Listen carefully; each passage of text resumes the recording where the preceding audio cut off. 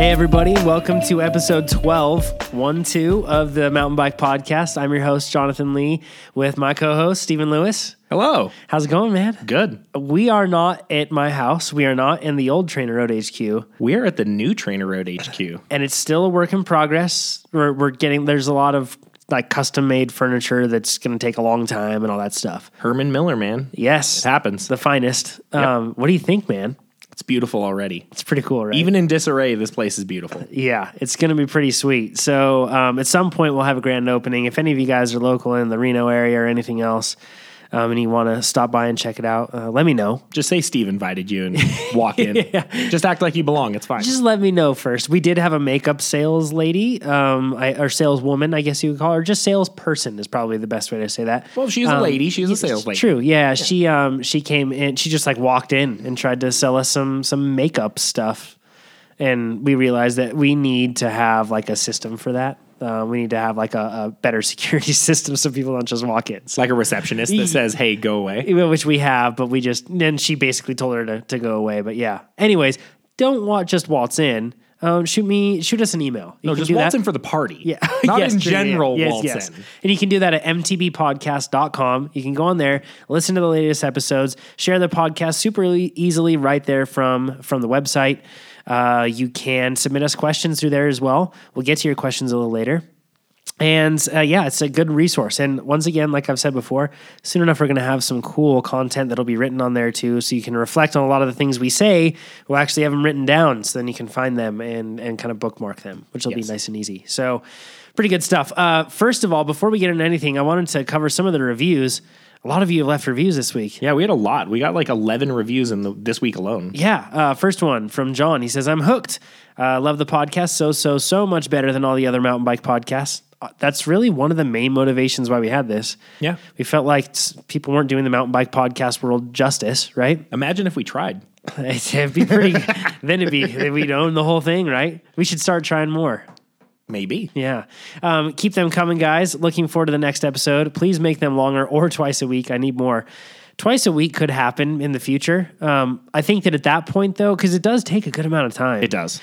You know, I mean, it takes Steven's time, it takes my time, and it's a lot of prep work goes into it, too. And you've got a child and a wife. Yeah. I've got a girlfriend and a dog. Yes, and, two dogs. Yeah. You've got two dogs, too. True, so. yeah. But, it takes a lot of time. So I think that for that to happen, and this is not me asking for advertising. We're still not even sure if we want to take advertising for this, but I think that it would need to somehow, that time would have to be compensated because I'd be dedicating a lot of time to this. Absolutely. Like a lot. And we already are. Yeah. So it'd be double. But just the same, we want to give you all the content we can. Next one, let's see. This one says, so good. Nothing better than throwing this on during the long Minnesota winter. Stoke level high. Awesome. Great podcast. This is the best cycling related podcast. Thank you very much, Peter. Thank you. Yeah, that's pretty good. Another one, he says, hard to decide if this is my favorite podcast or the Trainer Road is my favorite. I'm going to get a little prideful here and say that I am the common denominator between the two. What do you think? I mean, and bikes. Sure. Yeah. That's probably not the why it's his favorite. I'm sure it's not. I apologize for that. That was just a moment to falsely gloat. I just don't have a common denominator in the Trainer Road, so I just don't have anything to say. There we go. Either way, this is as good as it gets when it comes to mountain biking. Great news, tips, and covers all aspects of mountain biking. Oh, yes. One more thing, Yeti, drink. So there we go. Yeah, awesome stuff. Thanks for leaving all of them. Oh, the last one that I want to read really quick, because there were more than this, but I don't want to just go on reading these. From Josh, he says, thanks for answering my question. Being new to mountain biking can be a little overwhelming. What bike, gear, discipline, training, and trails to ride? The hosts break it down well, and I love the format they use. Listen to a ton of podcasts. This is definitely done right with great chemistry. Really falling in love with mountain biking, mountain bikes in general. Keep up the good work, and hit me up if you're ever in Oahu. Mahalo. Pretty sweet, man. Thanks, Josh. I think Josh is the one that he had the spin bike, the assault bike question. He was talking about it, yeah. The guy that motos and BMXs and enduros with his kid. And lives in Hawaii. Kind of is living the man's dream. Yeah, Josh. A little bit of FOMO going on over here. Yeah. You can find us at MTB Podcast on wherever else you're listening to that. You can share the podcast. Please share it. That helps a lot. Ratings are great too, and sharing it, and 5-star ratings. If it's less than 5-star, let us know beforehand so we can change something and then make it a 5-star.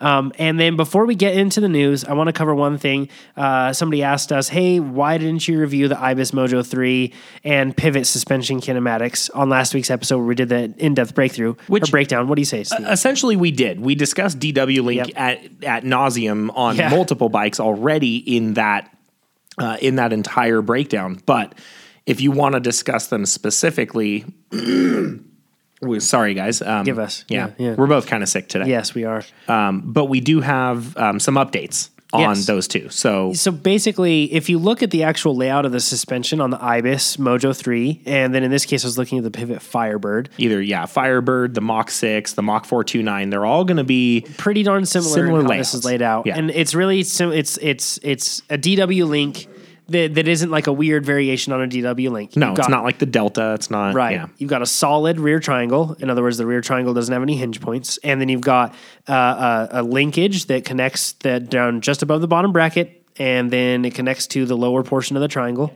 And then you have another linkage toward the top that hooks up to the shock. Two short dog bones, basically. Exactly. So one thing that you see with the Pivot is that it starts out more progressive and it gets progressively less progressive. That's a lot of progressive. Regresses slightly. But it never gets to the point where it's actually like regressive or anything like that. It's still a progressive, somewhat progressive design, but it's very similar to what you see on the Giant. It's not far off in terms of progressivity. Yeah. And the Pivot is hardly any difference. Yeah. So really similar to that. Both of them pedal pretty well. The Pivot does start out a little bit more progressive there. Which is their way of getting a little bit better pedaling support out of it. Exactly. But that's kind of the breakdown. It's a DW Link. They all behave pretty similarly. Yeah. So it's not like we're intentionally leaving them out. We really just kind of discussed them in multiple platforms already. Yeah, we had to pick, right? Yeah. There's so many bikes. But with that, let's go into the news. News team, assemble! Okay, first thing, Maxxis released updated tires, and I got super excited about this because I saw 2.6, and that made me happy. Yes. But then I read that it's only in 27.5 for now. 29 isn't coming out yet. Yeah. Sad day, because I'm a 29 guy. I like 29s, wagon wheels all day. But at the same time, they also released DH casings, which I don't know. Do you think that's just rebranding the Double Down? No, DH casings are totally different. It's a full 2 ply versus a 1 3/4 ply, because you only have, on the Double Down, you only have up to the side tread knobs is a dual ply. Uh-huh. And then it goes back to, a single ply. You know who I bet is happy about this? Dylan Santos. Yes. Dylan, you're probably listening to this. Mr. Rude. Yes, Richie Rude is definitely happy about this. Because Richie Rude is known for being pretty hard on stuff. He charges, and I know that he lived and died last year by Double Down casings. Yeah.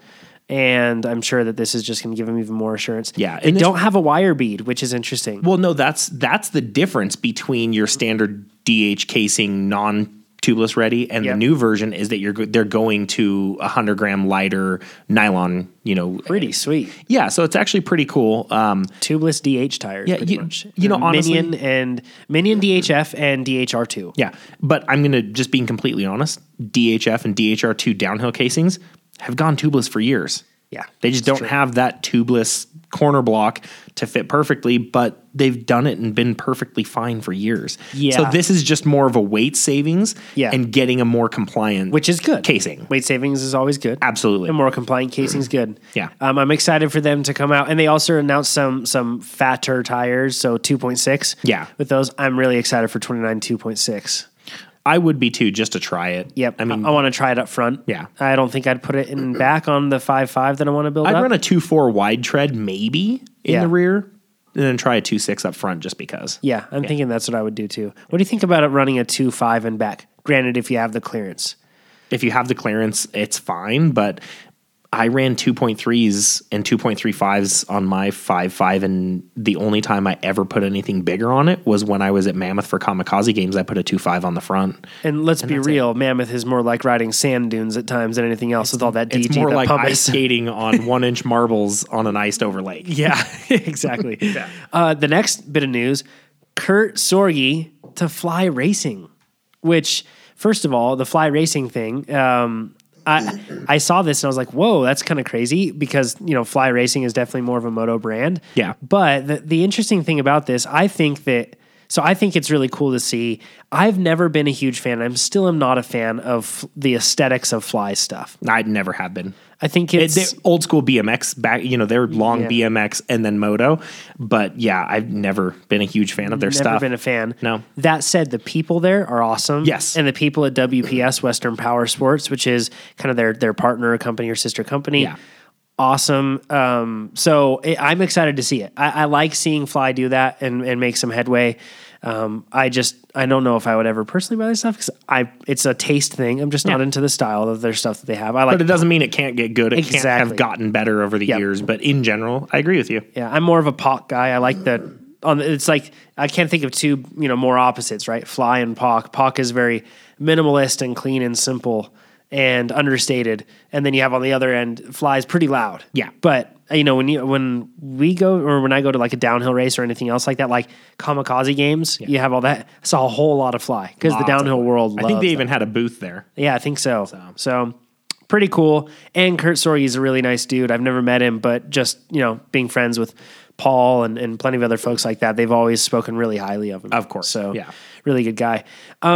This is a news item that I'm not wild about. It's the 1UP Switch chainring system. And it has me wondering what all the fuss is about.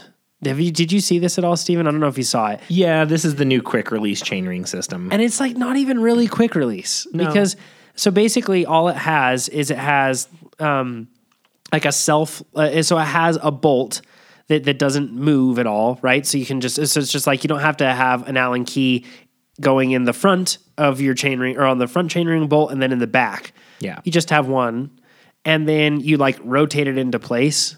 But kind of like the when I looked at it, I was like, oh, it must be like some type of like you press like a collar or something, you can pop it loose and pull it out. No, you still have to use your Allen key to pull out the 4 bolts. Like, Yeah. and also the one thing that's tricky with me is, so basically, what are you saying with this, right? As a product, from the product or marketing perspective, like basically you're saying that you need to change the front ring for different situations on the fly because changing the front ring is possible right now. This is making it easier, but they're pitching it like it's something that you would want to do on the fly. And I don't think that is necessary especially when we're looking at E13 cassettes going down to a 9. Yeah. And then all the way up to a 48, 46 or 44. Yeah. Yeah, which we'll get into the 48 a little bit later. But yeah, I just don't. I don't think that there's a use case for this. I think it's just a different mousetrap, and that's it. Yeah. In my opinion, there's people that claim Raceface's cinch interface and, certain like the BB30 interface, the Cannondale SI interface, all of those different interfaces on the 30 millimeter spindles are an interface that creates some sort of wear over time. Right. Whereas like with E13, they have their new P3 setup, which is actually an industrial design used on spindles since the mid 80s. Right. So, what they're basically trying to do is they're making it so that you're not on, off every time you want to change, your chain ring. You're not pulling your crank arm off your spindle. Makes So sense. it's a little easier, but I guess I should have said that it has a spider. The spider stays put, and then you just change the chain ring. yes, you just change the outer ring. So it's Spiders are back in vogue. Yeah. All of a sudden. yeah. If it's not made of carbon, I don't care. Yeah. I don't really. I think it's just 1UP trying to have another product to sell. I That's agree. it. And I think 1UP does some cool stuff. I really do. But this is one where I'm just like, man, I don't get it. So, It's just another way of trying to skin Dr. Evil's, hairless cat. yeah. That's And if you're really getting down to it, then like, okay, so why can't I run a 2x? Because then I don't have to change anything out. Yeah. So it's kind of like, I'm. So is this iteration? Is this regressive? Is this progressive? Yeah. What is this? And how many It's people nothing. are really getting to a situation where you are spinning out? Nobody. Like, honestly, XC racers are probably going to be the closest ones to that because they'll have flat road sections or anything like that. Yeah. And to be honest, we're not getting there. We're not Nope. spinning it. We're not spinning out. So I think we're fine. Yeah, I'm not sure about that one. On a really good note, Ibis announced a 7-year warranty up from their 3-year warranty on all their frames and wheels manufactured after January 2016. Which is cool. That's awesome. Yeah. good to see brands like this, like just stepping up and putting more behind it. Yeah, there's no reason behind it. Like, why did they do it? It doesn't matter. It's Yeti did go to the 5-year when they introduced the Turk series and Carbon series. Yep. So that's cool and all, but I do like that they're just like, you know what? Yeah, let's just go to 7. It just makes me feel more confident if I'm looking at buying an Ibis. Yeah. And the beauty, and the thing a lot of people don't know about a lot of their new bikes is that they have their no fault or crash replacement programs. That's right. For lifetime. Yeah. And so that's actually really cool that Ibis also is following suit with that. Kudos to them. Yeah. This one, I guess we're doing a back and forth here. Vernon Felton, one of I like his writing a lot. I think that it's very, very personal and very easy to read. Like you feel like you're speaking to Vernon when he writes. Yeah. And Vernon's a really bright guy, knows a lot about the mountain biking world. Anyways, like his stuff. Don't want to fanboy too hard. He interviewed Dave Wiens, who we've covered recently, is the new president of IMBA, or executive director. And as I read the interview, as it progressed, I became less confident in Dave Wiens. We've talked about this recently, and his changing stance on wilderness. But Vernon, maybe he asked him this and maybe it wasn't included, but there was nothing about bikes in the wilderness at all. No. About the STC's efforts, nothing like that. About the ban on bikes in wilderness. I hate to say it, but that's probably on purpose. I'm probably right. Yeah. And maybe Vernon just knew where it was going to go, because as the interview went on, you kind of got the vibe like that Dave was kind of just like, I want to do my own thing, and maybe that's not the case. Dave, if you hear this, please let us know if that's not the case. Yeah. And we can talk. And I want to understand what you actually have planned to do here to help out IMB, or to make IMBA more effective in helping out mountain biking instead of standing in its way. Exactly. No, absolutely. Yeah. Sedona Mountain Bike Festival happened. It did. That's kind of it. Yeah. I don't really know. Lots of bikes were ridden. Yep. Yeah. Lots of people had some fun. Lots of stoke was high. The one thing I'll say, and yes, this is my bias coming through. A friend of mine was there, and he told me that he was trying to demo a Yeti and he could hardly get one because they were never there, because they were constantly being rented out. And I saw a picture on Vital MTB of the guys there, and they were in the booth and they were just standing there kind of, I think one was drinking a beer and they were just chilling, hands up, because they had absolutely no bikes in the demo What are we area. going to do? They're gone. And they did mention that they were sought after. So we get it. That's why we ride them. Yeah. Because they are sought after by us. When we had the demo here last year, I helped the demo guy, and bikes were constantly gone. Like, people were mad that 5 of every single bike in every single size was gone. And it was kind of like just in Reno. And it was kind of like a last minute. I mean, it wasn't like we were promoting this with a bunch of marketing or anything else like this. We had a month notice, and and I say we, but really like your shop, because that was the one that was doing it. It wasn't like it was heavily promoted, but. Yeah. People, as soon as they heard about it, So pretty cool. Yeah. Anywho, and for those of you going out to the Moab Spring Thaw that's going on right now, which if you're going to Spring Thaw and you're not going to Outer Bike, you're probably a really cool person, because like Spring Thaw is the person that wants to go demo bikes and enjoy Moab, but not enjoy it with 15,000 of their closest friends or not so close friends. That's the cool part about Spring Thaw. It's really cool. So if you're listening to that on the way down, have fun. It'll be cool. Troy Lee released the A2 helmet up from the A1 helmet. That is their trail helmet.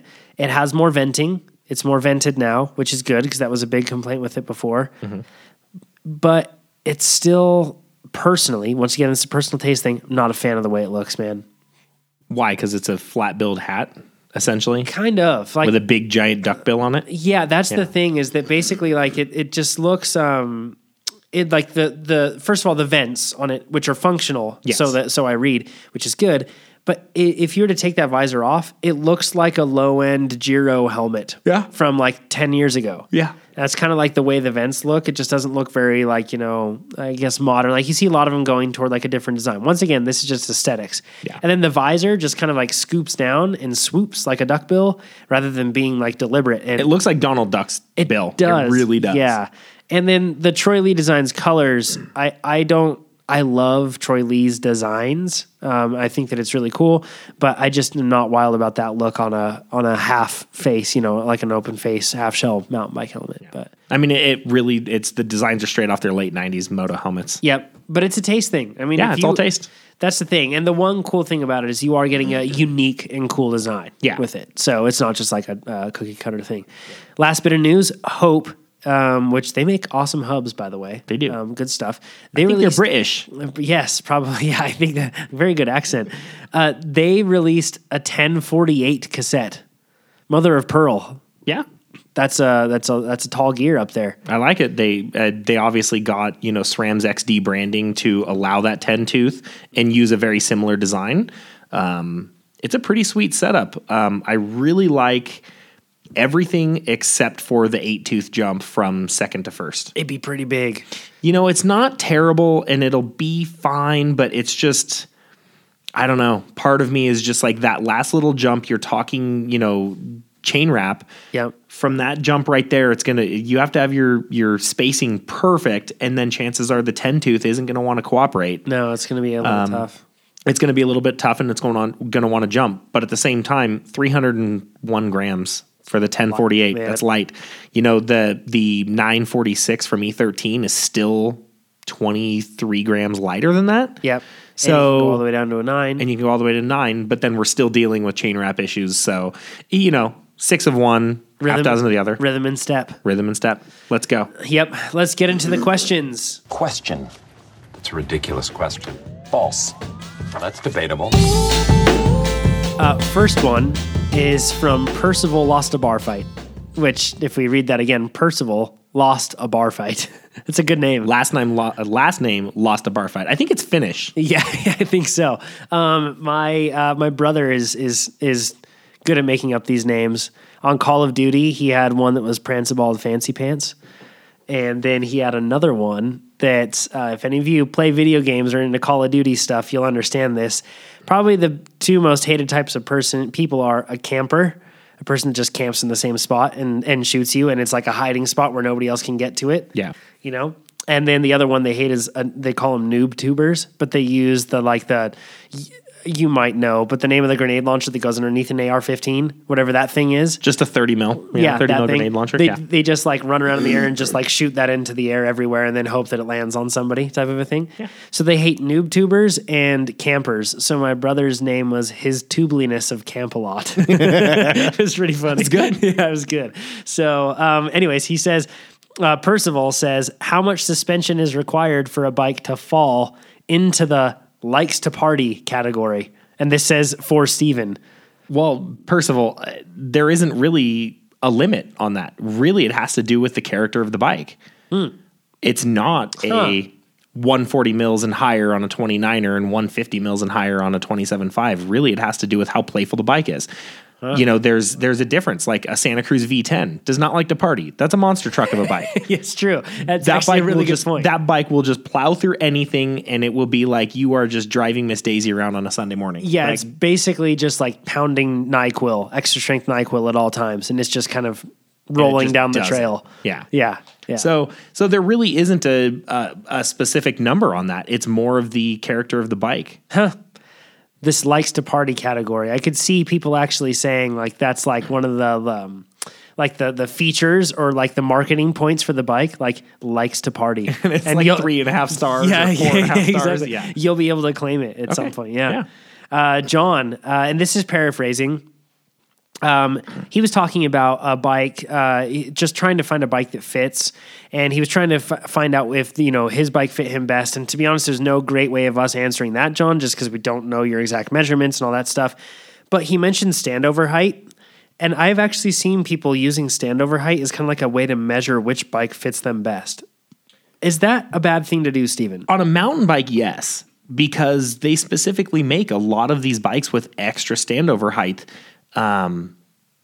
Extra clearance. Yeah, extra clearance. Yep. Yeah. So on road bikes and cyclocross bikes, yes, that is an absolute perfect way to start a bike fit. That's a way to rudimentary figure out you are this size. Yeah. What other things should they keep in mind? Top tube length is something that you effective top tube length. Effective, and you're talking about from where you sit to where you reach, really, with that, right? Yeah. So the effective top tube length is one thing, but the actual reach measurement is honestly more indicative of how a bike's going to ride. Which is what? Reach. Reach is your effective, from where I believe, how does reach go? I think it's from the... It's center of bottom bracket to it's either to the front axle or it's to the head tube. I think it's to the top of the head tube. Yep. But either way, that is more indicative. Yeah, to the top of the head tube it is. Yep. So that's more indicative of how you're going to sit on the bike. Yep. Front to back, fore and aft, and how, your weight distribution is going to be. So there's a lot more than just, it's this. But, generally, sizing, you really want to start there. Yep. Yeah. The other thing, he mentioned that he had a Shimano XT drivetrain and shifted great at first, and then over time it just started shifting like crap. And no matter what he did, he said that it wouldn't shift better no matter what he was doing on tuning. So then he bought new cables and new cable housing. He thought that was going to fix it, didn't fix it. And then he got a derailleur hanger truing tool. Yeah. To basically bend that thing back. And it worked. And he said it worked like a champ. Yep. And he just wanted to include that little bit, just in case anybody has one that isn't shifting right. Yeah. You can take your bike into a bike shop if they're a good mechanic, and I'm sure that they would have the means to be able to do that or get you a new derailleur hanger. And I bet that a lot of people have subpar shifting because they're derailleur hangers. Yep. It's common, I bet, right? It's very common. That's actually one of the first things I look for with poor shifting. If you can get it to shift good one way and not the other, or it just doesn't want to cooperate at all, first thing I do is I go to look for the alignment on, to see what the derailleur hanger is set up as. Long story short, a couple years ago, we had a customer come in with her road bike. April Wolf, Yep. City of Reno, Ride to Recovery. Yep. She works with all of the veterans and the veterans riding programs and all that. She came in with her specialized road bike that had been in another shop for like 3 weeks, and they couldn't figure out what was wrong with it. Goodness me. And they had thrown a brand new derailleur on it. They had done all new cables and housing. They had done a ton of stuff trying to figure out what was wrong with it. I think they even went as far as a new chain and a new cassette. And they didn't look at the hanger? So I put it in the stand.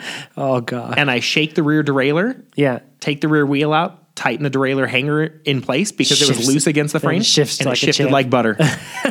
So, good mechanics go a long way, and really looking at the common sense sides of things to understand how your shifting works and what it makes a huge difference. It really does. Yeah. Cool beans. Let's go on to the next one from Andrew. Paraphrasing once again, he was asking, when should you service your rear shock? In his case, he has the Float X2. All brands of shocks are different. Yeah. But when it comes to Fox specifically, they say once a year or every 125 hours. Depending on how much dirt and mud and water you're going through, that could vary widely. Yeah. Personally, I end up replacing my bikes annually. So Yes, I usually go through one dust wiper and oil rebuild, like just the oil bath rebuild. Yeah. On fork and shock every 4 to 5 months. Okay. After that, send it back to Fox once every year, but we ride a lot. We do. So send it back to Fox for an actual damper service on both of them, and have them go through everything once a year. Yeah. Most people don't ride as hard as we do, so you can stretch that out to a couple seasons. Yeah. But the other thing is, if you have a question, go to your local bike shop that you trust. Yeah, that you and trust. have them look at it and see. Some bike shops have the mentality that if it's not blowing oil everywhere, it's fine, and that's not necessarily true. No, and that's one thing too. If it says every year and you do it every 6 months, the thing that you will have if you do it every 6 months is assurance that things are okay. Yes, exactly. So for me, I'd rather err on that side of things. And the big thing is, remember, if you go 5 years and you just don't ever take care of your shock, it's not going to be $145 for a service. No. It's going to be $550 for a new shock. Yeah, exactly. So you can hedge your bets, but honestly, just get it serviced. That's the way to do it. Yeah. Mike, he says, hey guys, great podcast. The knowledge is vast, educational, words to grow on. Thanks. Thank you, Mike. Thanks for listening. Yes, thanks, Mike. He says, question, I have 2 of them. He speaks like Yoda. Question, I have 2 of them. Pretty cool. Anyways, he says, number 1, I have a cross bike that is set up as with a 2x in the front, meaning he has a double chainring up front. I'd like to change to a 1x. What bike tweaks do you recommend in terms of gearing and front chainring? Do you also recommend a different stack height in the front? And what is the ideal tire width for the setup? We'll be riding both gravel and road, so I need a crossover setup. So let's take his questions one at a time. Yeah. He'd like to change it over to a 1x, and he says, what bike tweaks do you recommend in terms of gearing and front chainring when going to a 1x? Typically, when you go to a 1x, you want to get wider range in the rear. Yep. So I absolutely recommend. I know a lot of guys say, no, the 1136 is fine, and it is, But if you can, go for like Shimano's 1146. Go for But you're going to be derailleur dependent on what Yes. you can do with that. If you're Yeah. 2x11 and you have a mid-cage derailleur, then you can run like the 1136. GS derailleur, you can run the 1140 XTR or the 1142 or the 1146 XT with a 1x. Yes. You're able to run the full mountain wide range setup on a mid-cage from Shimano on a 1x, even if it's the Ultegra GS derailleur. Yep. Now with SRAM, if you go with like the XO1, X1, Well, it's a cross bike, so you're talking Force 1. well, yeah, well, you can on my cross bike. No, you can't. I have the XO1 cassette on my bike. You have the XO1 cassette, Exactly, but that's you where I'm have a going to. Force 1 rear derailleur. And here's what I have on mine. Yeah, because you can't mix. You can't put the XO1 or mountain bike rear derailleur and then use the force shifter. Yeah. Unfortunately. The cable pull's different now. Yep, unfortunately. So I have a long cage force. I believe long cage. No, I think I just have the mid cage maybe. You have to have a long cage Yep, to do long the cage. 1042 XO1 cassette. So my bike shipped with an 1136 cassette and a mid cage Force 1 rear derailleur.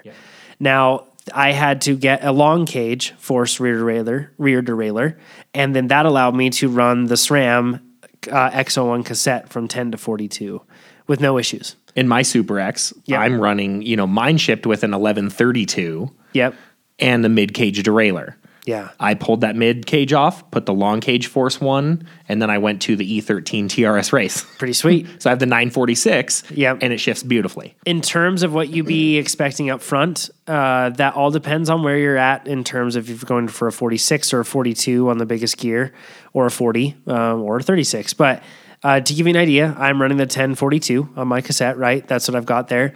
And then I am running a 42 tooth chainring up front. So I'm 1-to-1. Yeah, and I'm running with my 946 in the rear. I'm running a 44 tooth. So I actually have a slight underdrive. Yep. But I'm known to take my cross bike on more like really steep true. mountain bike type rides. Yep. So it And- really depends on what riding you're doing with it. If you're doing Yeah. gravel and road, chances are you can probably get away with an 1136 or an 1140 Yep. XTR wide range cassette and put like a 42 or a 42 or a 44 tooth chainring. Yep. If you're not going to go up anything ridiculously steep, because you don't necessarily need that 1-to-1 ratio from your 42 tooth front to 42 tooth rear, you can start in an overdrive unless you're talking really steep area. So that depends on what you're doing with the bike. Agreed. And the one thing that I would say about this too is a lot of people poo-poo the wide range cassette in the back for cross racing. They think that, it's supposed to be more like a road bike with an 1136. Granted, if you don't have a cross race that, if you race cross and you don't have steep run-ups or anything else like that, Yeah. that could be rideable if you just had lower gearing, then yeah, I guess you don't need it. Yeah, it doesn't matter. But in our case, at least the cross races that we have a lot of steep run-ups with like loose terrain. Yeah. And if you're able to pedal up them, you're able to save a lot of time. Exactly. And so it is much more effective for me. And just for people's reference, the Force 1 mid cage derailleur and the Force 1 long cage, the cage is actually the exact same length, so it doesn't hang any further lower to the ground on the long cage. They just take the upper pulley and shift it back away. That's the thing that people don't understand. It's not as if your derailleur is taller, sticking down closer to the ground. Well, that's the standard. Yeah. Is that it is, but Right. but But SRAM has SRAM found is a way different. to do that differently. Basically, it's higher up in the derailleur and the arm. There's different geometry to the shifter, so then it allows you to accommodate a wider range of vertical travel as well as with the horizontal travel that you have. So essentially, what happens is as the parallelogram rotates, the cage rotates around. We're getting deep. As you're going into the higher gears. That upper pulley actually rotates back and down. Yes. And what that does is that actually it makes it so that pulley sits with the same chain wrap through all of the gears instead of having little chain wrap in the 10 tooth and lots of chain wrap up top, or vice versa. It almost makes me think those SRAM guys know what they're doing. I think they do. I think so too. Since they fired all their front derailleur engineers, their rear derailleur guys are just really stepping it up. German engineering, man. Serious. They know what they're doing. Then he says, do you recommend a different stack height in the front? And what is the ideal tire width for the setup? Stack height, if you're talking about a different stack height just for, like, I assume you're not talking about one by, you're talking about just for cross versus road or versus mountain biking. I do run a taller stack height on my cross bike than I do on my road bike. Because you want to get a little bit more weight on the back of the bike. Exactly right. I want to have less weight on the front for when I need to jump over something, bunny hop, or do anything else like that. Yeah. I also get into situations where I can go into stuff and not feel like I'm so far over the front that the back is getting light in the loafers, so to speak, right? Yeah. Taller stack height is pretty common. I run, it's probably about a 1.5 centimeter higher stack height up front. When you actually measure the true stack, you're talking from where it sits on the ground to where it actually is. So I run a higher stack height than that. That said, I think it's within half a centimeter of the stack height on my XC bike. So the XC bike is just slightly taller, but that's because I have a 120 fork with 29-inch wheels and everything else, but just slightly taller. Yeah. So hope that gives you there. As far as tire width, it depends if you want to be a UCI Pro or not, because you're limited to 33Cs if that's the case. Yep. But you and I both run 35C Cross Bosses. Awesome tires. Awesome tire from WTB. Yep. That's our go-to. I also sometimes run the 37C Riddler. Yep. That's a great tire for like a little bit of road, but mostly gravel. But I'm going to throw a bone out. The Mavic Cerium All Road. Huh. Like, is that like a good like gravel tire, like mixed surface? It's a 30C semi-treaded road tire that has a Kevlar reinforcement in it, so it's made for gravel roads. Nice. And that is a fast-rolling, ridiculously light, good tire for a little bit of gravel. So you can go back and forth. You're going to want to really tailor tire size based on what you're doing. If you're doing something mixed in between, put a semi-treaded tire on it. But if you're going to be doing mostly road, put something like that all-road tire. Yeah. And then otherwise, just cross bosses or Riddlers are always a good go-to. Agreed. Then the next one that he says, Jonathan, you've made mention that you do many structured indoor ride workouts using Trainer Road, and you mentioned that you love the Ask a Cycling Coach podcast as well. Good to hear it. You say, but for clarity, do you perform those workouts on rollers, a smart trainer, or both? I actually perform almost all my workouts on a non-smart trainer. They're just rollers. And I have a power meter though, so then I can match my power targets. And I know that a lot of people kind of make it seem like you can't have a good experience training indoors unless you have a smart trainer.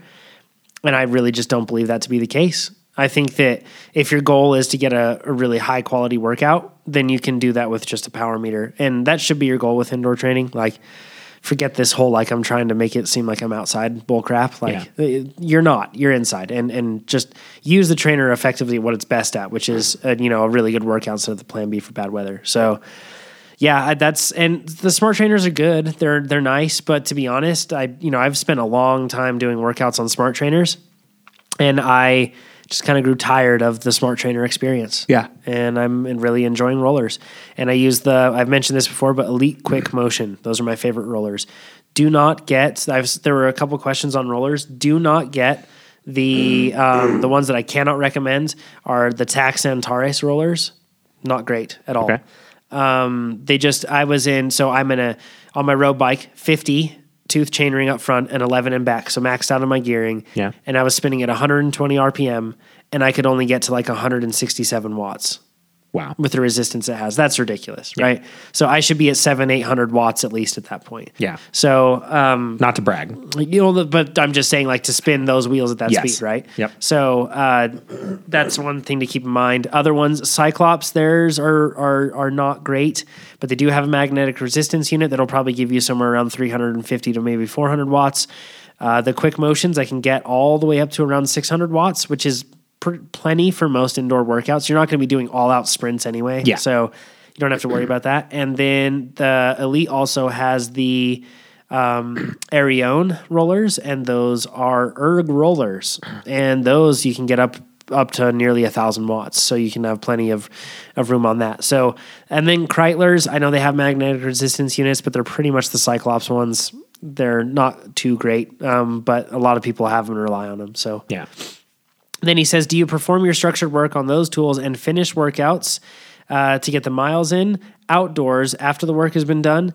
Thanks so much, guys. Please don't stop the podcast. Awesome stuff. We have no plans in stopping, only continuing. But we're going to need you to send $5. Yeah. $5 donation. The truth. I don't care about how many miles I do, and none of us should ever care about how many miles we do unless we want to impress our mothers, because mothers are always very impressed when you tell her, like, I rode 100 miles. Or the Strava gods. Yeah, sure. But all those Strava guys are just, they're missing the boat. I said the gods. Oh, Strava gods. Yeah, I don't care about the Strava guys. Yeah, the Strava gods. Yeah, well, they're missing the boat too, because it doesn't matter how many miles you do, because some guy that's living in Florida can do 100 miles and it's pan flat. Well, meanwhile, some guy that's living in the Northern California foothills in Auburn, he can't do 100 miles without climbing 10,000 feet. Yeah. So miles don't tell the story. Time is a little better, but it still doesn't tell the whole story. Yeah. Because it doesn't tell what's going on during that time. And then heart rate is kind of tricky too. We've talked about this before, but power is precise. Normalized power tells you everything. All I do is I get in my structured work there. And then when I'm outside, I have fun. Whether that's a group ride on the road bike, or which is rare compared to... Well, that's not that fun, but... Yeah, exactly. Yeah. The majority of my time when I'm outside is spent on my mountain bike. Yeah. Just doing proper things that any good human would do. Yeah. You know? If you have time to ride outside, you ride a mountain bike. Yeah. So, Josh says, great show and useful information. Thank you very much. He talked about rollers a bit, but we're going to jump down. And he said the rant you had about bike shops was great and got me thinking. Direct-to-consumer bike sales is an amazing opportunity for many of us who have been living and dying with the used market off of sites like Pink Bike. Now with YT, Commensal, and others, which Canyon is going this way, Trek is going this way, Specialized, or Giant has announced this, and I assume Specialized at some point will too. They're all kind of going in that direction. He says now that they're starting to help out customers, now that they are bringing new bikes to the market with using this model, my question is, I've bought this amazing bike from YT and Commensal. Are the OEM companies going to start helping customers direct more? There will always be a place for a bike shop, but the providers of drivetrains and suspension are going to start getting many more inquiries direct about their parts. I feel that they will need to make the room for direct-to-customer market with chat or email support-only options. What do you think, Green Dog? Just from what I've seen over the years, SRAM, in my opinion, hasn't really built anything up for their consumer market. They really want you to go through your local bike shop. The problem with that is when you buy a Commensal or a YT or a Canyon, you are now asking a local bike shop to fix your stuff under warranty or get it warrantied under replacement. We just played footsie under the table. Which, that's okay. Okay, sorry, you've got a broken leg. I got to kind of keep that thing over there. That's okay. Give it some room, some breathing room. Thank you. Okay. Sorry, continue. So essentially, you're asking your local bike shop to take care of the bike that you bought direct from someone else. Yes. And that's fine, but you should probably be prepared to pay them for their time. Yeah. So the money that you're saving by going with a YT or a Commensal or whatever is, I don't want to say fairly short-lived, but potentially you could end up paying that anyway to get a bike through a local bike shop. Now, if you have a bunch of crappy local bike shops who don't treat you right and don't have good customer service, then that's totally fine and that's totally fair, but you're going to have to be prepared to pay for that. Yeah. Brands like Fox, they deal directly with customers on a daily basis, and they've got a really good network, like really good setup already done to handle any sort of warranty or any sort of service or any sort of sales direct to the consumer. Shimano as well is already that way. But now the thing is, I could be slightly wrong about what I said about SRAM, just because that's what I've viewed in the last 3 years. Yeah. Things could be changing now. Yeah, I have actually sent I've sent a few things back to SRAM, and they're pretty good with it. Okay. You bring up a really good point, though, because I think a lot of people just look at this OEM sale or direct-to-consumer sales thing, and they basically say, okay, well, I mean, if, I'm sure the people that they're afraid of getting upset with this are bike shops. Yeah. And because they see it as like taking the sales, the commission that they would get on those sales or the margins that they're getting on those. But it is very different. The brand also has to look at how they're going to maintain those customers that they have. Yeah. And so it's a really complicated problem because you're re-engineering a whole industry. Yeah. And I do think that it will get to the point where it will be direct to consumer, because I think everything will go that way, because we have a much more efficient way of dealing with getting products to people than we used to. And education, which is a key thing too. That said, it is not going to happen overnight. No. I don't think it's going to happen in the next 10 years. Yeah. I think it's going to be something that's just going to, everything else, not just the bike industry, everything will change to be more direct to consumer. Yeah.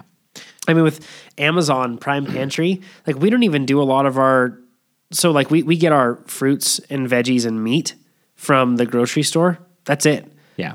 Everything else that you would usually go to a store for, we get in a subscription from Amazon. It's just direct and it's sent right to us. But granted, I don't have to change the bearings out in the paper towels that I get from Amazon. That's true. It's a very different deal. Yeah. So there are unique problems to this industry. Yeah. And the one thing I will say is YT, Howie and Brad and the rest of the guys at YT here in Reno, all of the local customers that have bought bikes from them that I know and that we, all ride with, they seem to do a fairly good job of taking care of those customers directly. They do. But the problem is when that doesn't scale. That doesn't scale. That's only local. So exactly. So it's a, like you said, it's a problem that will be solved eventually as the supply chain, or I guess the logistics of the entire network, comes together. But right now, I think they're a little bit behind. Yeah, a little early, I think. Matthew, he says, "Hey guys, Matthew here from Lethbridge, AB Canada. I think that's Alberta. The Burt, as we call it. The Burt. I don't know if that's what you guys call it. Yeah, we don't it. actually call it that. Yeah. Found your podcast through BKXE. I'm a Toyota mechanic. And attaboy. Yeah, there we are. And I've been going through your episodes in the shop while I dream of biking. Forgive if this has been answered in a podcast I have yet to listen to, but my brother and I are planning a trip to Moab in October of this year. As you know, roaming data is ridiculously expensive. That it is. Side note, I went to Mexico for a week. I called AT&T to ask them to give me international data for a bit. Yep. They said they did, and then I got slapped with the bill. $600 for the month? No, we're talking $1,000. Oh, good. Yeah, a lot of Snapchatting going on. Yeah, Mexican they took care of sunsets that, right? and things. Yes, they did. Good. Eventually, AT&T always does. Oh, eventually. It was rough. Yeah, it was rough getting there. But yes, so we feel it's a ridiculously expensive when out of country. So I'm curious to know your recommendations on what to use on the trail when a phone and internet are not accessible. GPS units, good old-fashioned paper maps. Are there any offline apps that work well? Cheers. Love the podcast. Good old-fashioned paper maps. A lot of the bike shops in Moab actually have paper maps that you can buy. The only difficulty with paper maps is a lot of the time they tend to be outdated. And that can be tough. Granted, in Moab, there's not a whole lot of new trail popping up all the time. No. That's actually like sanctioned trail. I know there's a lot of outlaw trails that go up, but the thing is, if you're going to go with paper maps, you should also, your grain of salt should be talking to the shop. Yes. To find out what's there. Another thing that will kind of go away a little bit if bike shops really do get hit if things go direct to consumer, which would suck. As far as apps go, the trail forks a lot of people use. Yeah. And I know that, and so first of all, Garmin, having a head unit like a Garmin is great. And now you can download Trailforks maps onto your Garmin. Yes. If you want to walk through on how to do that, check out probably the nerdiest website you may have never heard of, but it's called dcrainmaker.com. Raymaker is the guy that does the reviews on there on tech equipment. They're extremely in-depth, and that's his niche, and he does that well. Yep.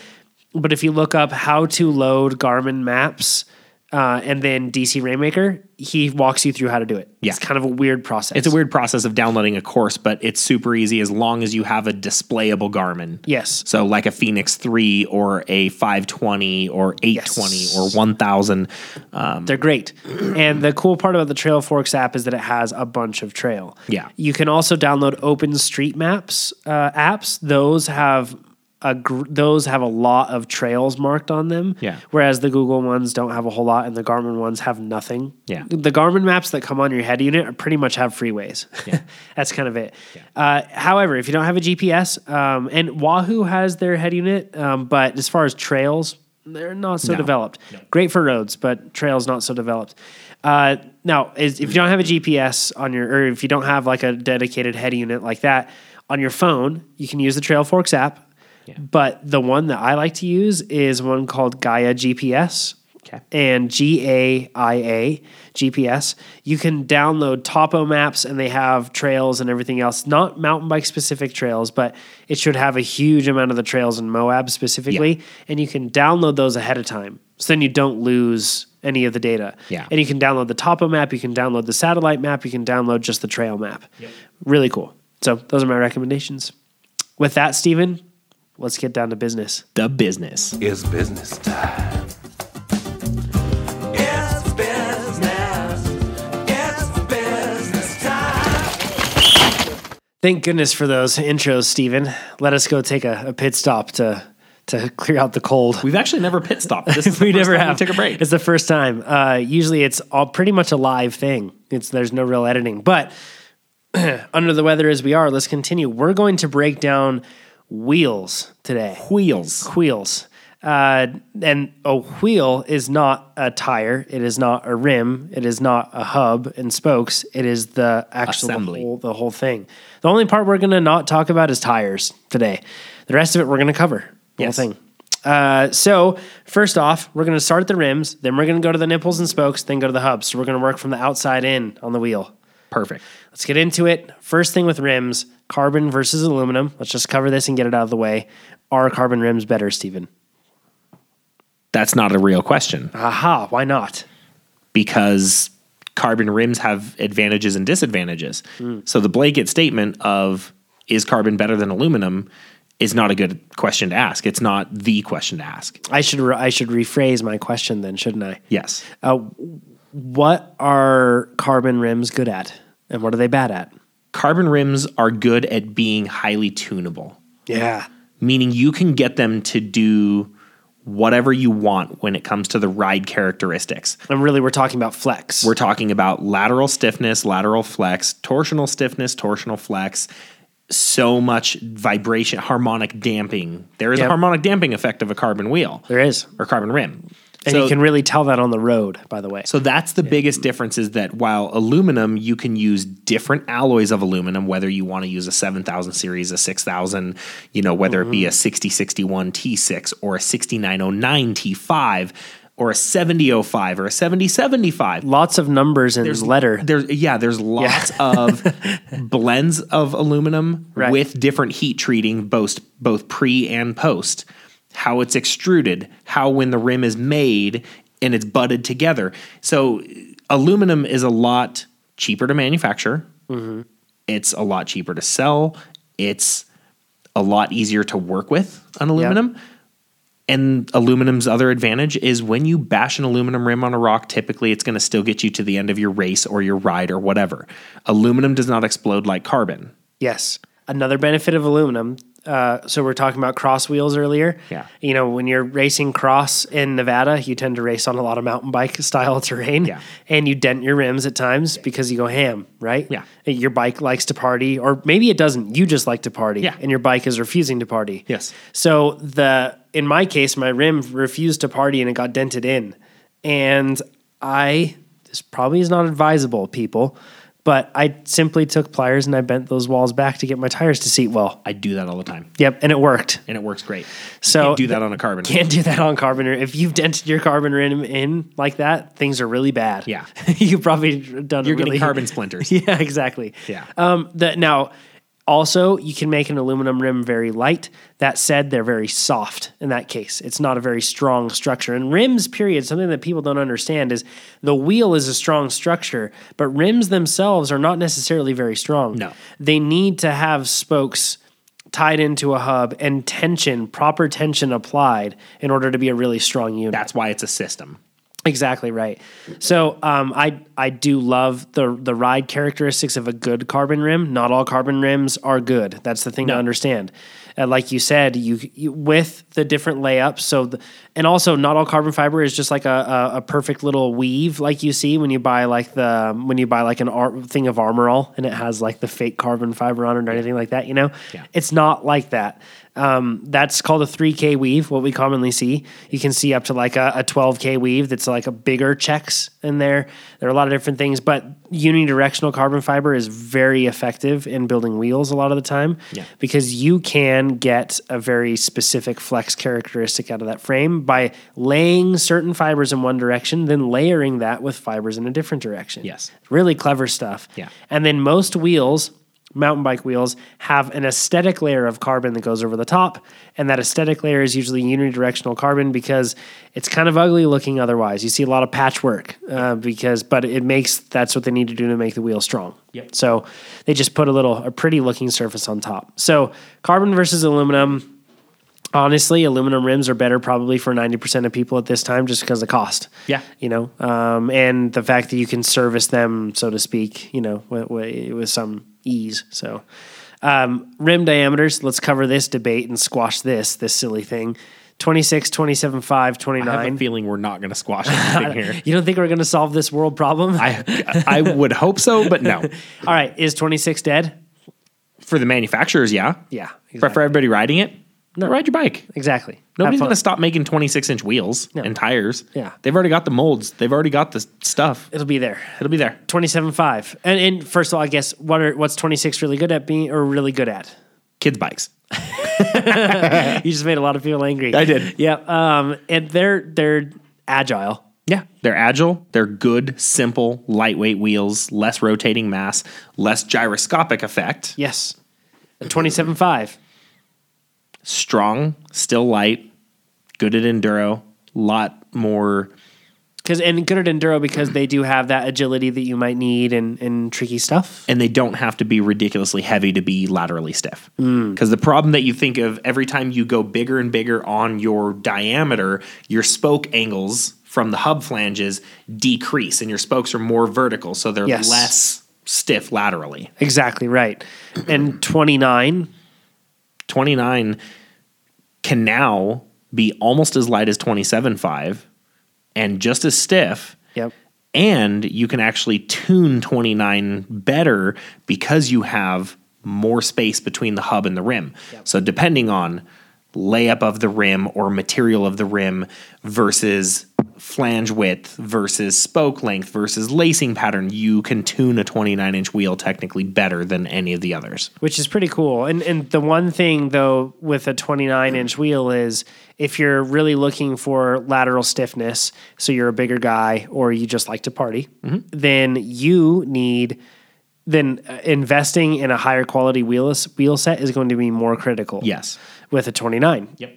And so that's something to consider if you're the type of person, or if your budget just doesn't allow to get, a higher quality wheel set. Doesn't have to be carbon, right? It can be a really high quality aluminum wheel set, whatever it is.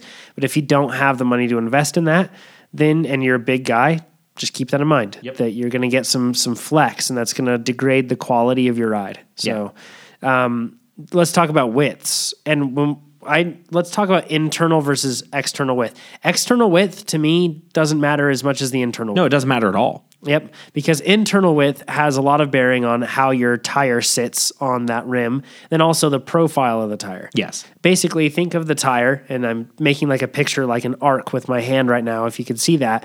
And basically, if you have a narrow width, it's going to pinch the tire together, and it's going to make the tire more domed, more peaked, I guess you could say, right? Narrower internal width is going to make the tire have less, or more of a sharp point touching the ground. Yes. Now, if you have a wider internal width, it will broaden that out. But you can also go too far with that based on the tire you have to have. So you kind of have to match things up and regarding your tire width versus with the rim width. And previously, even if we did this podcast a year ago, we were seeing rims that, or I guess we were just seeing a lot more narrow internal width on rims. But now it's kind of like 23 and below, and that's 23 millimeters, the internal width, is like the XC side of things, right? And yes, that's actually, honestly, though, that's more cross now, even. 21 to 23 millimeters is more cross, and the very dedicated cross country. Yeah, and like the type of dude that's counting grams cross country guy. Exactly. Yep. The guy that needs a 380 gram, 29 inch rim Yep. is going to be doing 23 mils or less on internal width. But he's also running a 2.0 or a 2.1 tire. Exactly. And he's okay with that. And that's the struggle that you get with this is if you do run narrower rims, you can get, you drop weight, which is usually nice, not only in the rim, but in the tire. But you don't get, because tires are being made more and more to be more voluminous, bigger tires like that. So you're getting tires that are kind of made for a use case that you aren't actually, providing. Yeah. So it's, the 23 to 28 is kind of like the Goldilocks mid-range that we're seeing right now. Yeah. Covering trail all the way up to enduro. Yeah. And the internal width is really important to pay attention once again with the tires, but also keep in mind, how is that going to fit into your the rear part of your frame? Yeah. It's a 2.3 tire that's going to be on a 23 mil internal width rim versus a 25 mil internal width rim. The tire might actually measure slightly differently. It'll measure slightly different. Yeah. So it's something to keep in mind is if you can do as much due diligence beforehand to find out, Yeah. What type of rim width you're going to need in order to use the tire you want and still fit within the rim. Yeah. It's an important thing to check. Then over 28, what's that best for? Honestly, it's for enduro. It's for the new wide tread tires. When you start Downhill maybe too? Yeah, downhill.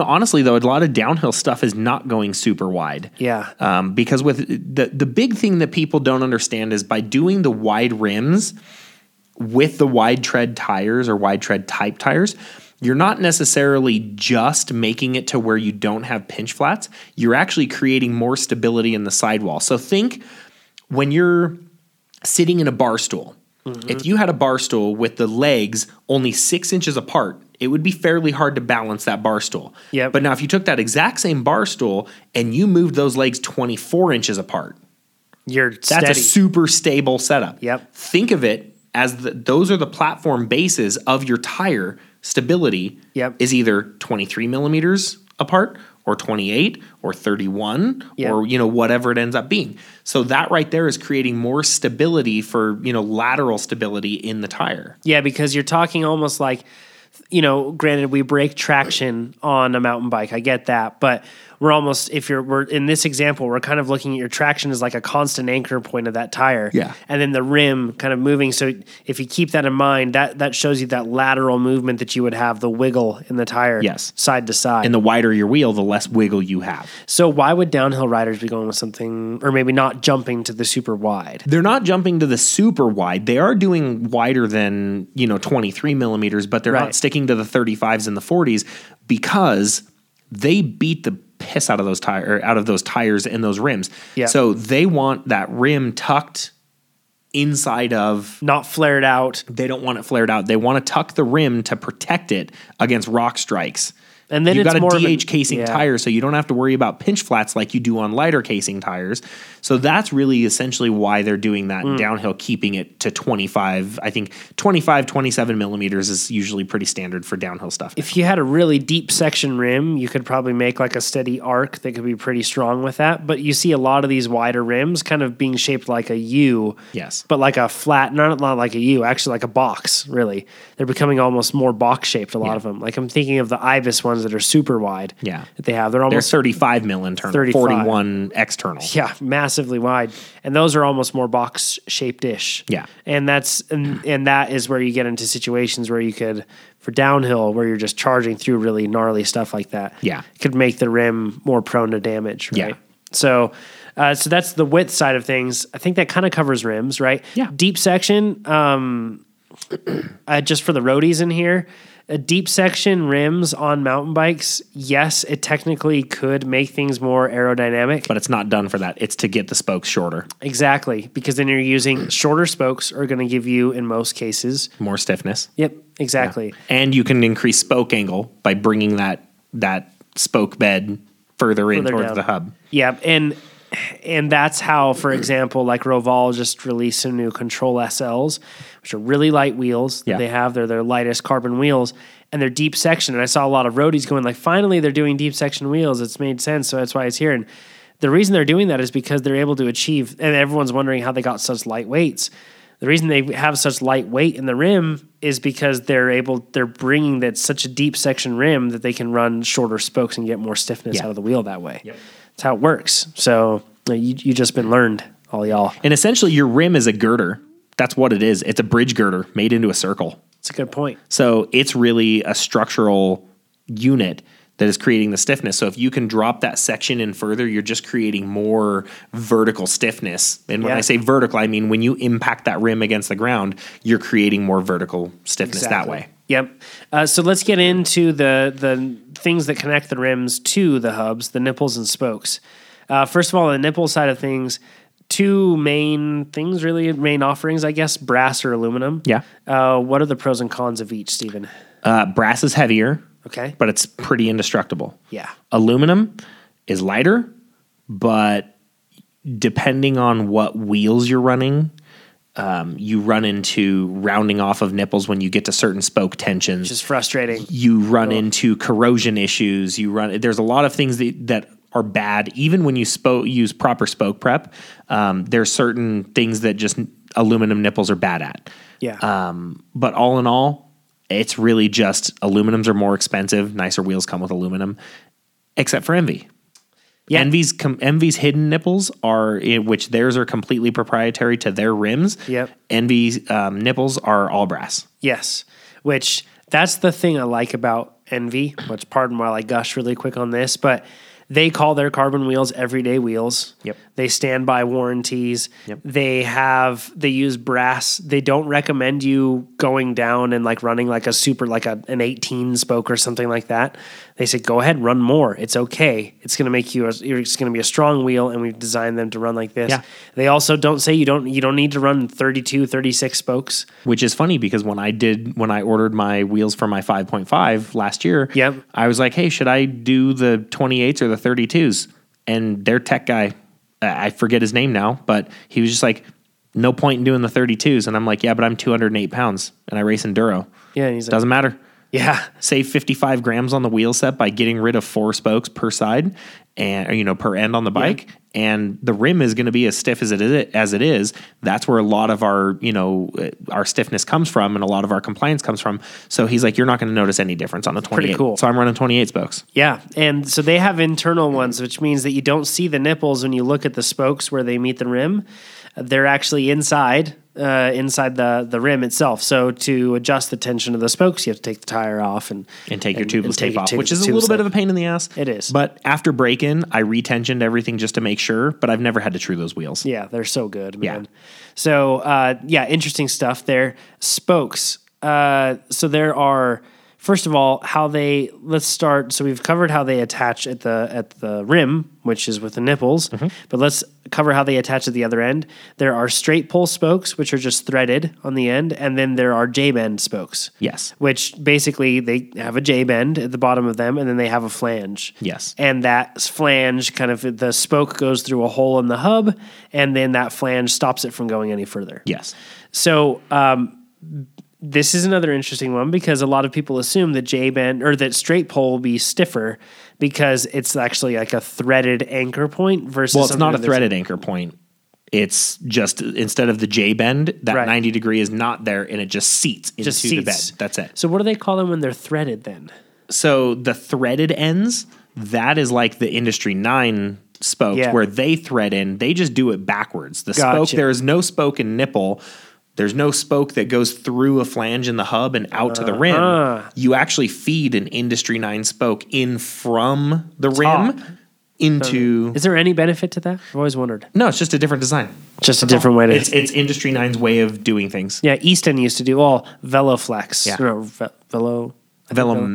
I don't remember who it was, but Shimano did it for a while. Yep. On their that was road like stuff. a thing for a while there. Yeah. Okay. They had the nipple on the hub. Yeah, more or less. It's just like threaded right in. The hub itself was threaded, and that's where you put it in. So, interesting. The only thing I don't like about any of that is if you screw up threads inside a hub, your hub's trashed. Yeah, it's not a good idea. Yeah. So then straight pull just basically doesn't have the J-bend. Yeah. That's it. Yeah.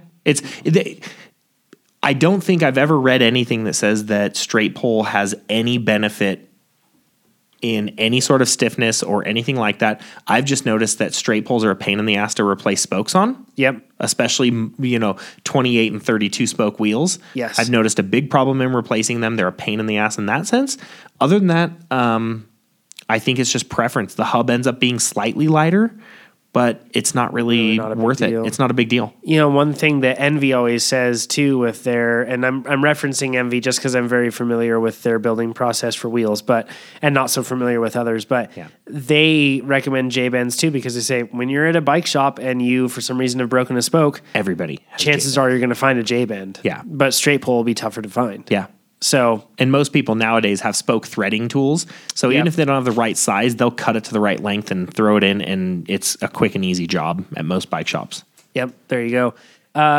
But within that, there are different, so that covers how they attach to the hub. Yes. But then there are a few different things. First of all, there are bladed spokes. Yes. Which are much like you would think they are. They are bladed. Instead of being perfectly round, they are flattened out Yeah. and they're bladed. Now, in the road side of things, a lot of they said, that was for aerodynamics. And to be frank, that's just a farce. It's a farce because the rim and the tire create an aerodynamic envelope over the spokes, and you never actually, the spokes don't ever really see any sort of resistance. Exactly. So So the bladed spokes thing, I'm not really sure they're the difference is the bladed spokes do create a different tune. Okay. So you can build around an Envy rim with like a double or triple butted, spoke. Let's cover But- that really quick. What is butted? So, okay, let's start from the beginning. There's Okay. 3 different types of spokes technically. Yes. You have your typical straight gauge spokes. Yes. Which means at the J bend Yep.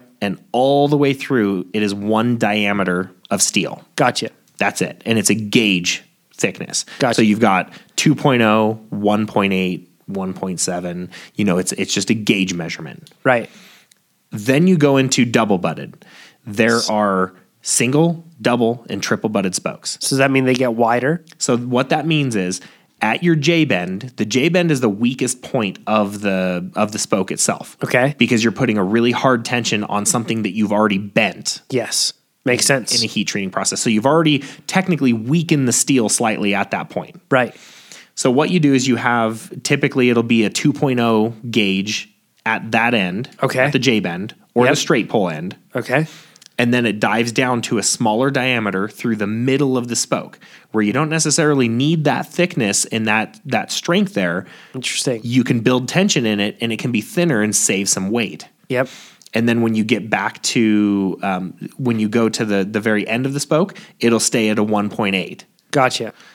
That's a single butted. It butts down one size. Yes. Then you have double butted, which means it goes Butts down from a two sizes. 2.0 down to a 1.8 and then back up to a 2.0. Gotcha. Okay. Or there's DT Swiss has their Revolution, I think it's a Revolution race spoke that goes Okay. from 2.0 down to 1.5 and Wow. then back up to 2.0. Okay. So depending on how much weight savings you want or how much flexibility you want to tune into the spokes when you're building the wheel, you would use something like that. Gotcha. It's triple. Triple butted is DT's Super Comp or the CX rays from Sapim. Yep. Those go from a 2.0 J bend to a 1.7 in the middle and then back to a 1.8. Gotcha. So there's 3 different sizes, triple Yeah. butt. That makes sense. Yeah. Spokes are now understood. Yeah. And then bladed obviously has, its inherent differences in all of that, but it's going to be, a 2.0 base and a 1.8 nipple bed Okay. on the other end, and then it's going to be forged into almost like an ellipse shape. So those spokes are then laid up in certain patterns on the wheels. Yes. There's radial, which is just Radial means it goes straight out from the J bend hole, straight out to the rim to the nipple. there's no crossing of spokes of No. the radial.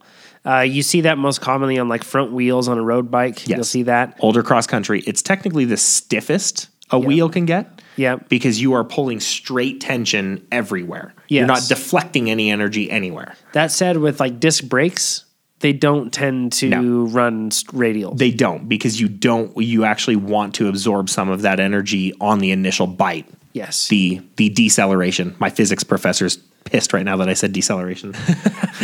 Now, then there's something called two cross that we see. That's another lacing pattern. Is that where two spokes nearest to each other are crossing? Or how does that work? So essentially what a cross lacing is, whether it's a 2 cross or a 3 cross or some of the older stuff goes 4 cross. Yeah.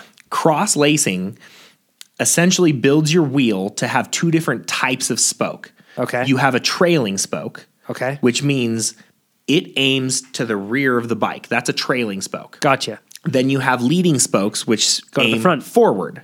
Okay.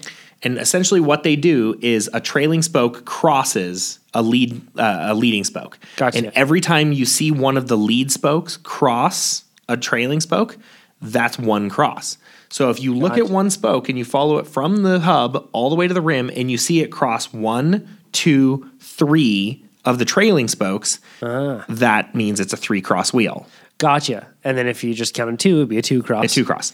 Yeah. Now, and then they could even go to a 4 cross, but Yes. that's pretty old stuff. that is very old stuff. Now, it's also dependent on number of spokes. Gotcha. The Yeah, number that of makes spokes sense. you can't do a 3 cross on a 28 spoke wheel because your number of spokes has to be divisible by the cross Max.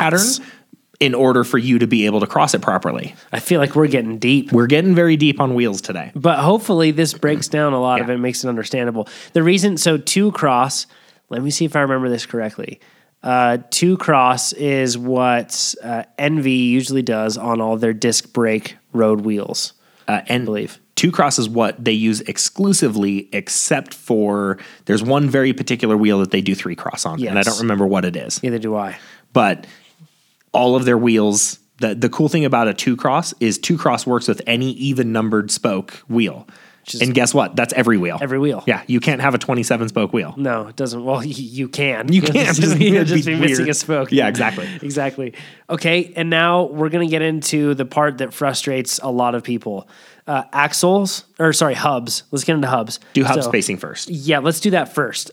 So firstly, there's 135, which was And this, we're going to go, let's do rear because rear has the biggest differential. Yeah, exactly. Yeah. So 135 was common prior to the arrival of through axles. Yes. Really. 135 was the original standard of 9mm quick release, but then DT Swiss came along and said, hey, 10 by 135, the rear wheel skewer, the RWS system. Yep. So that was the first real through axle system, which required specific axles and required Weirdness. specific hubs, but it was a good way of stiffening up the rear end of a bike. Yep, it was. And then things for a while now have been 142, Yes, 12 by 142 through axle. whether it's 142 plus.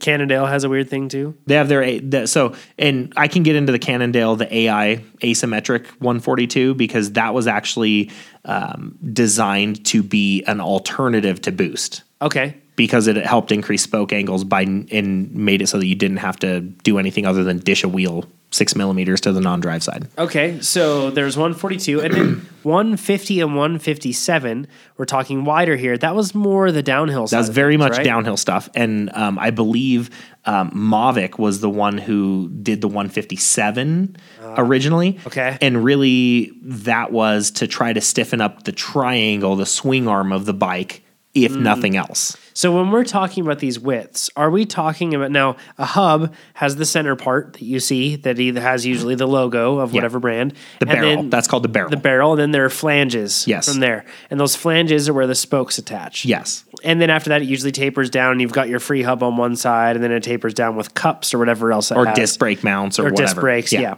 And but so when we're talking about 135 millimeters, 142 millimeters, 150 millimeters, all these things, are we talking about the actual flange spacing, the distance between the flanges, No. or what are we talking The about? thing is, with all of those, whether it's a 9mm quick release, 135 spacing, a 142, a 150, 157, the only difference is the end cap to end cap, the overall width. Gotcha. Your flanges are the same width apart.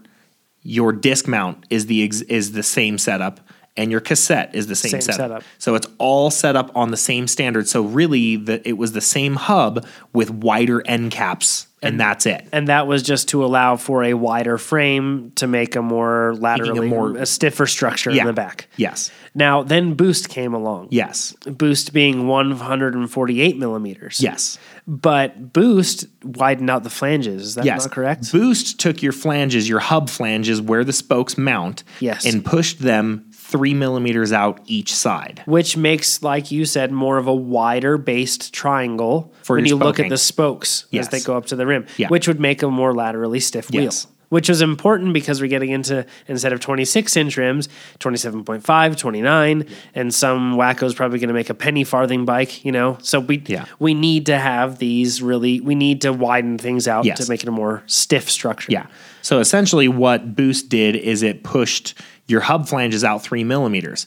Well, the problem is you've got other things you have to worry about. Yep. You've got your cassette, your free hub body. You've got your disc brake mount on the other side. That all gets pushed out now as well. Yep. So now you can take any wheel that's set up for 135 and convert it to 142 or convert it to 150.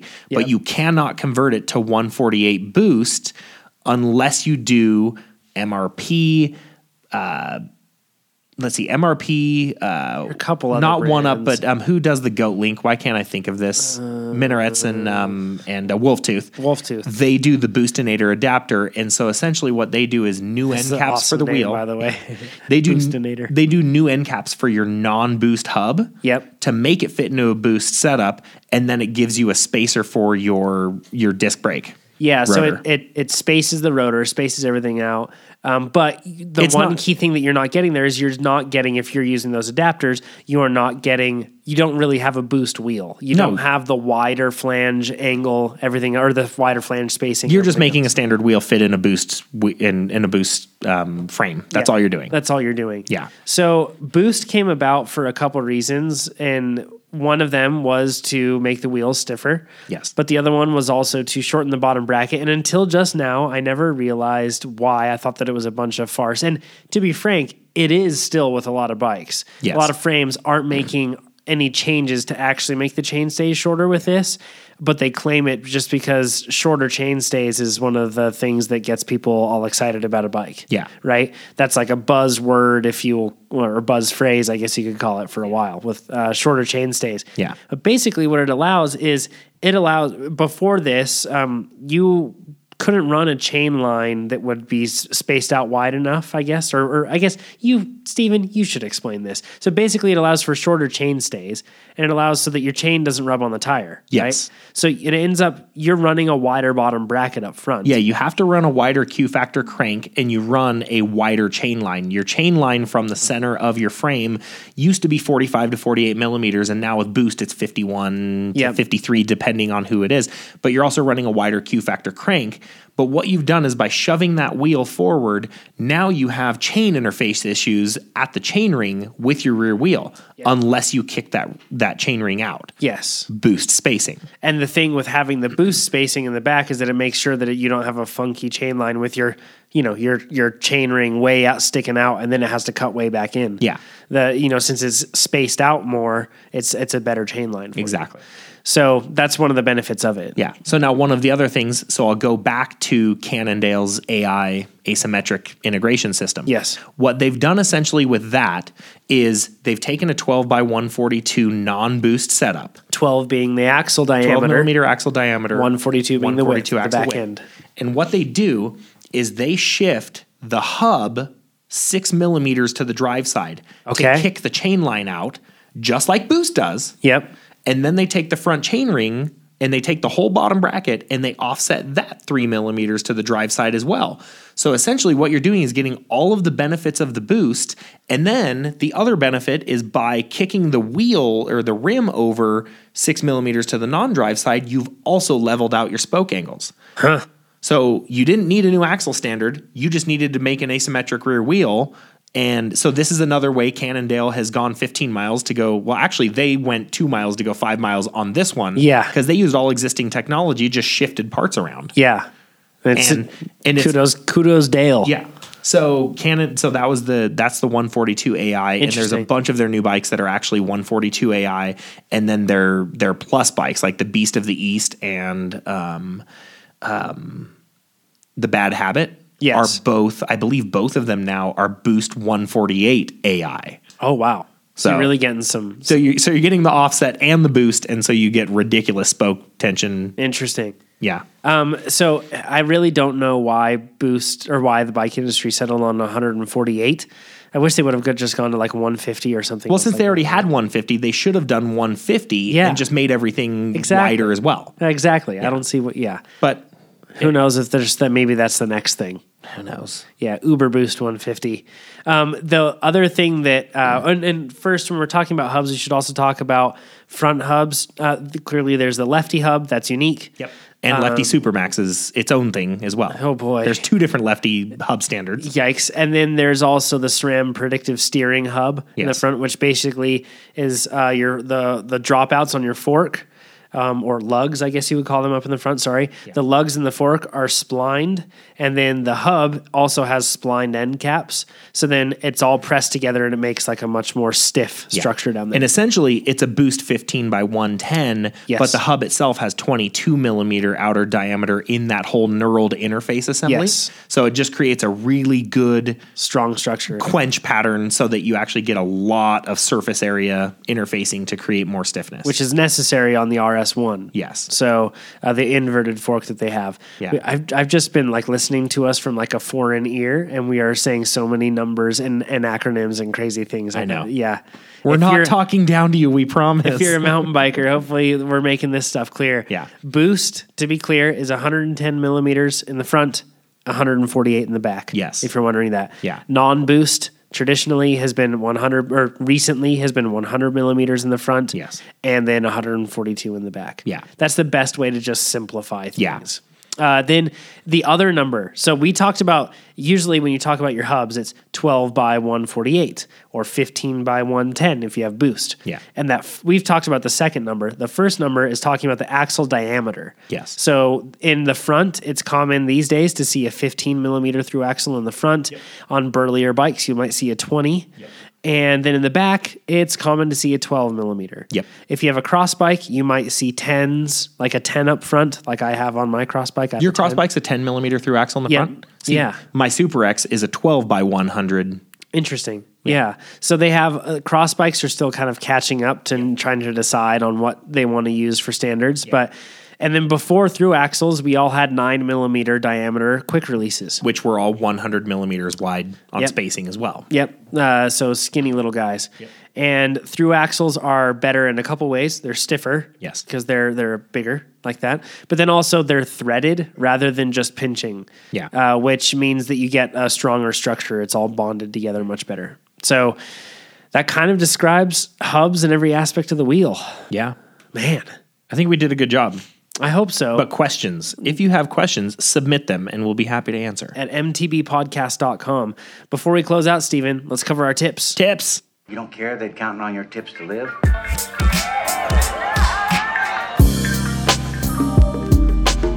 Okay, on the thread of wheels, why not? Let's just not stop there. I wanted to talk about some wheels that I am going to be getting to build up my wife's bike right now, which I think this is actually going to be an interesting build. My ASR is like the full-on dream build. What would you do if you could, have the XC bike with no limits? That's what that bike is. Yep.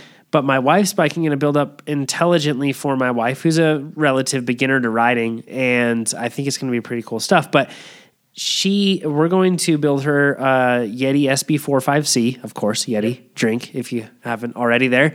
And it's going to have Stan's Crest MK3 wheels. The Mark III wheels are good. So here's the deal. Stan's Crest kind of had a bad rep for a long time. Because they had a weight limit on them.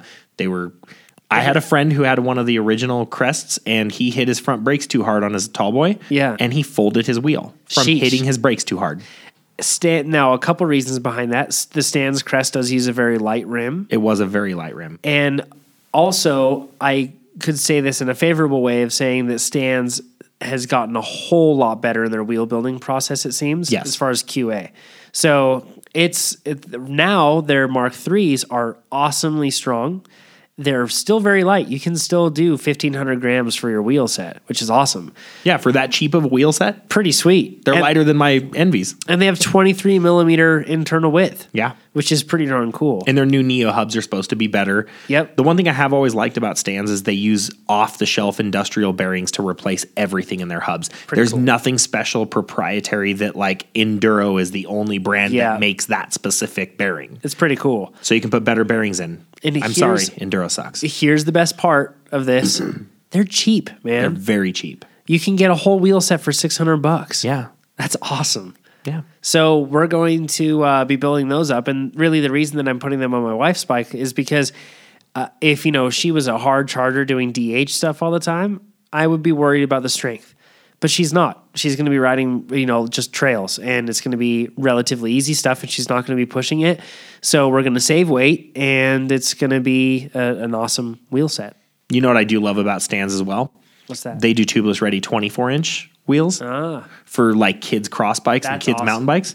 So little Charlie Thomas, Yes. Justin Thomas's kid, I had to do crest wheels for his little Nice. Cannondale that we did the whole hydraulic disc brake and 1x11 setup got a on. pretty sweet bike. He's got a sweet little Cannondale kids bike. It's one of the little race 24s. Yep. But I use these wheels, these Mark IIIs in a 24-inch 24 spoke. I think it's 24 spoke, maybe 28. But they're phenomenal little wheels. Great are. wheels. I love them. They're awesome. Yep. How about you, Steven? What's your pick on the wheel side of things? So everybody knows that I have my M70 high volumes that I built up or that I bought for my last wheels. SB5. And I'd been considering just using them again, and I think I might. But also in talking with Jason Mosler over at WTB, I really am interested in their new CI31 wheels. Okay. So they came out with the CI24s early last year, and they're 24 for internal weight. 24 internal width, carbon, 390 grams in a 27.5. And that was the advent for their whole 650B road plus setup where they're doing the really cool 47C tires that fit into like a Synapse or Roubaix type frame, like the endurance frames that have more clearance Yeah. for a bigger tire. Yeah. So when they released the CI31s, Jason was like, "Hey, I want you to, try a set of them out." And I just didn't, want to spend the money, and I didn't have the time to build that wheel set at the time. And I'm thinking about doing it for these, for the new 5.5, just because WTB just, for some reason, they just always make rims that are stronger and better than most other brands out there. They do. And, I guarantee these are made in Taiwan. That's Yep. where their, manufacturing plant is. But that's not a problem anymore. No, it's really not. And the thing is, if Jason says they're good, he is one of those guys that I trust his word. He would not. Jason Jason Mosler is Yep. the OE product manager for WTB overall. So any of your bikes that come with WTB product on them, chances are he's the one who worked that deal with whoever the OE is. And he's just a great guy, and he's, very engineer minded.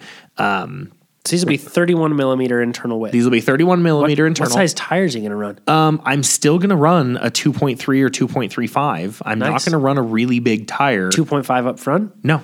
2.35? Yeah, I'm going to run smaller tires on this bike because in the pursuit of trying to get this bike to 26.5 pounds with an air shock in the rear and 27 pounds with my coil in the rear, I don't think I'm going to be able to run a 2.5 anywhere. And the one good thing about having a wide rim and the not so huge tire is the fact that you're going to get a really flat contact patch. Yeah. And it's good. not a super flat contact patch because I ran 2.3s all year on, my DHF front and my Minion SS. And were you DHF 31 tuner. millimeter And internal width? And so these dimensionally are very similar to my Envy wheels. Gotcha. Same internal width, similar ERD, which I'm not going to get into that. Another acronym. Another acronym. Yeah.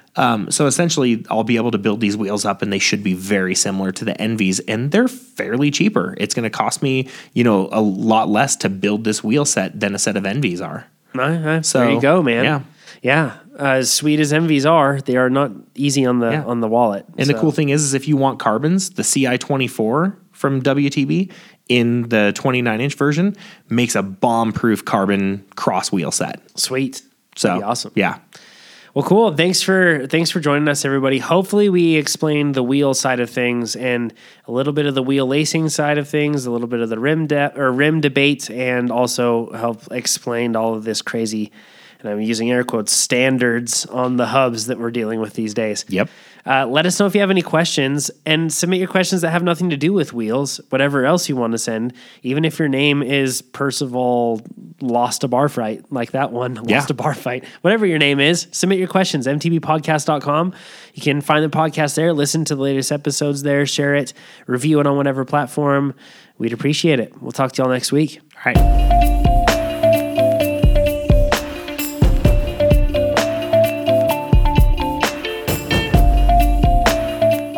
Hey guys, Jonathan here. Just wanted to thank you again for listening and let you know that if you like the song that you're hearing now and the one that you heard in the intro, it comes from Wave Riders Entertainment, my good friend Tommy Walter.